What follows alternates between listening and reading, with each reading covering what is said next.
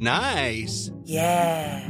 What you're hearing are the sounds of people everywhere putting on Bombas socks, underwear, and T-shirts made from absurdly soft materials that feel like plush clouds.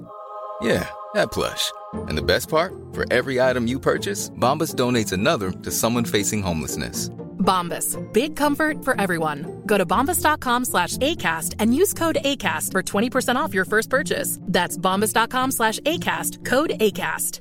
Quality sleep is essential. That's why the Sleep Number Smart Bed is designed for your ever-evolving sleep needs. Need a bed that's firmer or softer on either side? Helps you sleep at a comfortable temperature? Sleep Number Smart Beds let you individualize your comfort, so you sleep better together. J.D. Power ranks Sleep Number #1 in customer satisfaction with mattresses purchased in-store. And now, save 50% on the Sleep Number Limited Edition Smart Bed for a limited time. For J.D. Power 2023 award information, visit jdpower.com/awards. Only at a Sleep Number store or sleepnumber.com.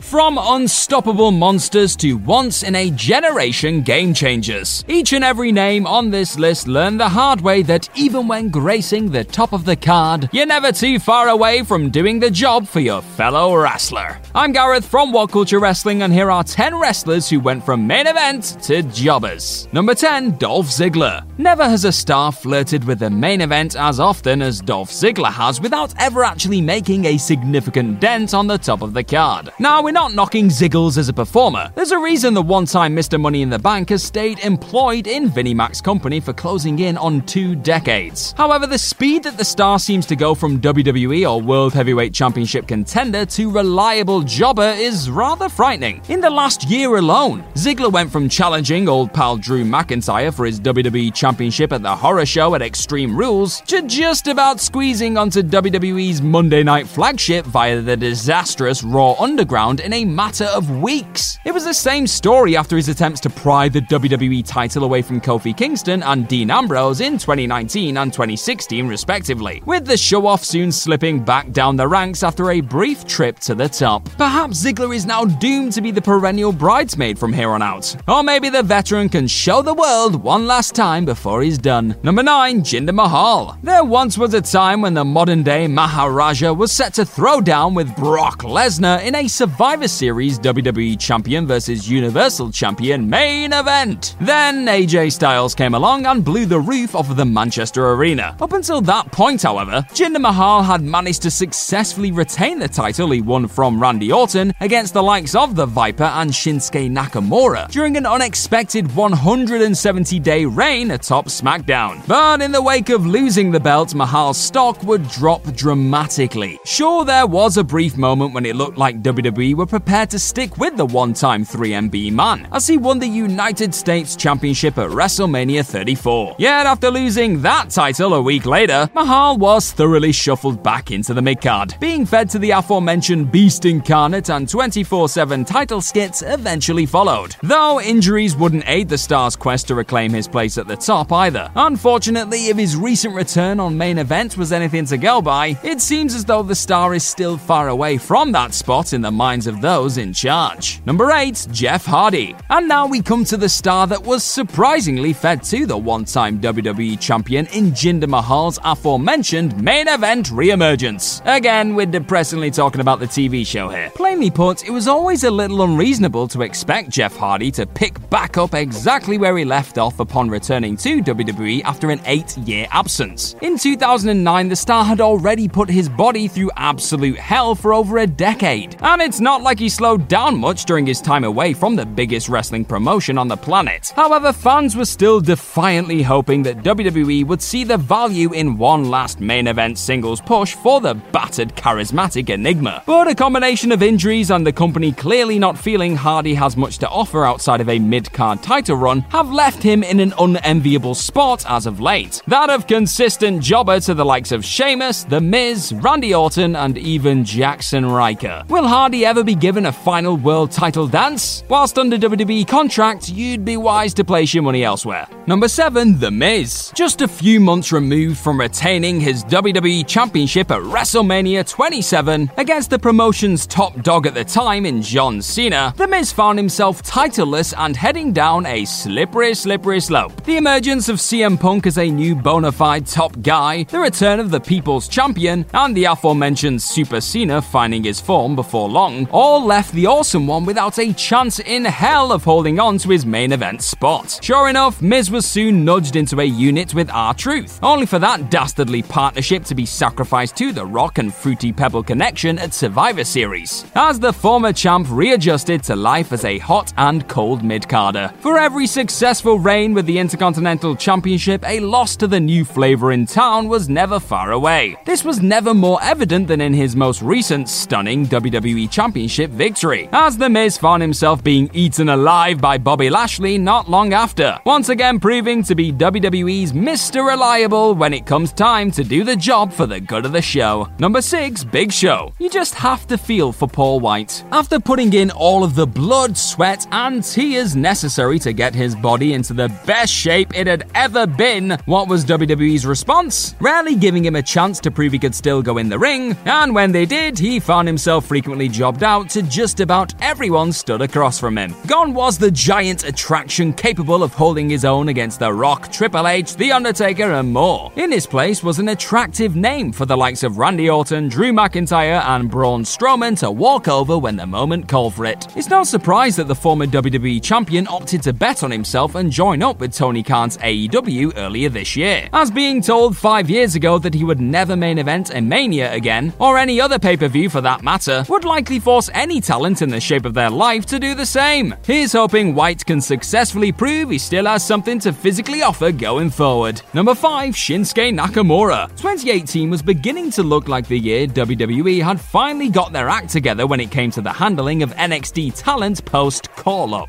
After both arriving on the main roster scene in 2017, Asuka and Shinsuke Nakamura found themselves being crowned Royal Rumble winners, booking themselves a date with destiny and surely a triumphant moment on the grandest stage. Because we're not allowed to have nice things though, the two former NXT champions were convincingly conquered at Mania 34. Yet while Asuka would eventually force her way back into the SmackDown and Raw Women's Championship scenes, the King of Strong Style suffered a more depressing fate. In the wake of being emphatically bested by AJ Styles throughout their WWE Championship program, various uninspired mid-card and tag team title runs paved the way for a new role as the villain destined to take the L, in order to make the likes of the New Day, Braun Strowman, and many more look and feel like credible threats. A brief return to form in 2020, kicking all the ass in a SmackDown gauntlet match was fun, but his booking following this only reaffirms his current jobbing spot in the WWE landscape.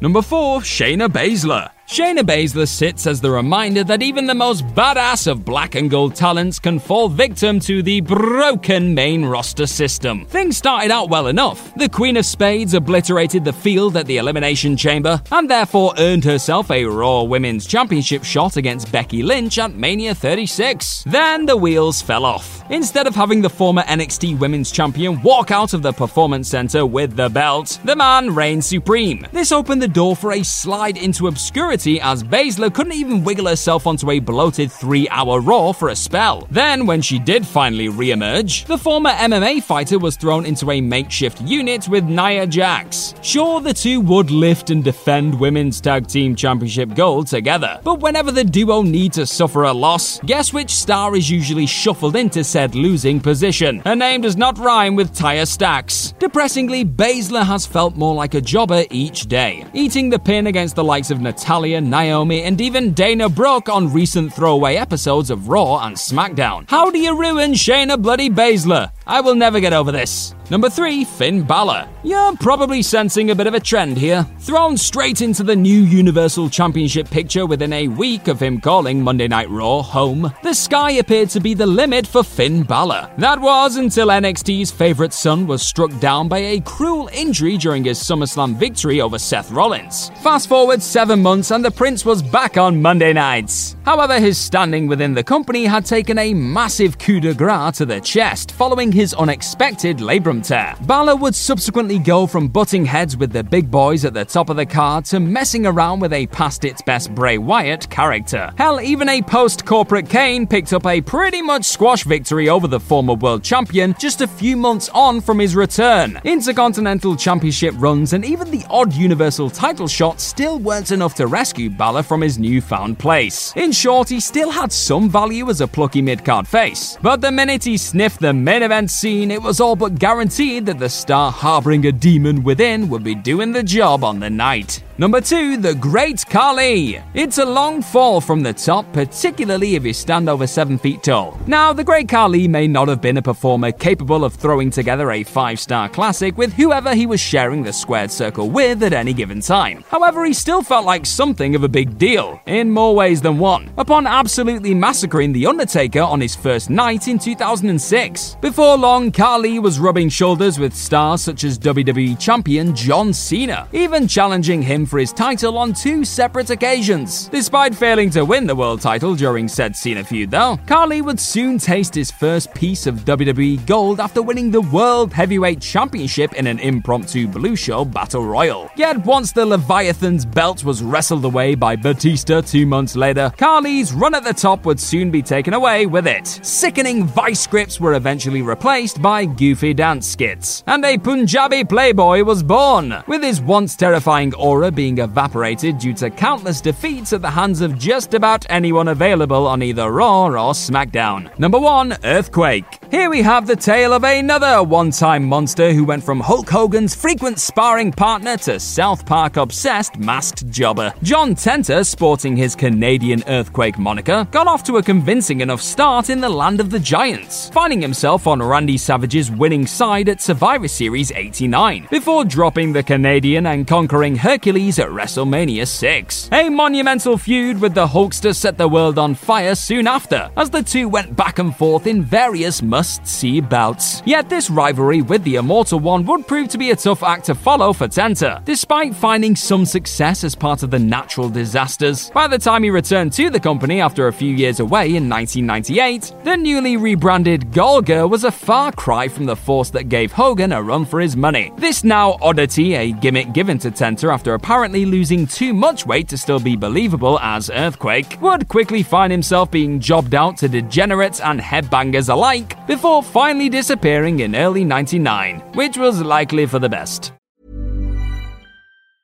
Even when we're on a budget, we still deserve nice things. Quince is a place to scoop up stunning high-end goods for 50 to 80% less than similar brands. They have buttery soft cashmere sweaters starting at $50, luxurious Italian leather bags, and so much more. Plus, Quince only works with factories that use safe, ethical, and responsible manufacturing.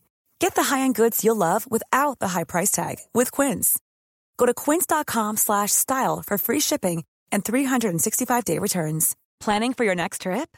Elevate your travel style with Quince. Quince has all the jet-setting essentials you'll want for your next getaway, like European linen, premium luggage options, buttery soft Italian leather bags, and so much more. And is all priced at 50 to 80% less than similar brands. Plus, Quince only works with factories that use safe and ethical manufacturing practices. Pack your bags with high-quality essentials you'll be wearing for vacations to come with Quince. Go to quince.com/pack for free shipping and 365-day returns.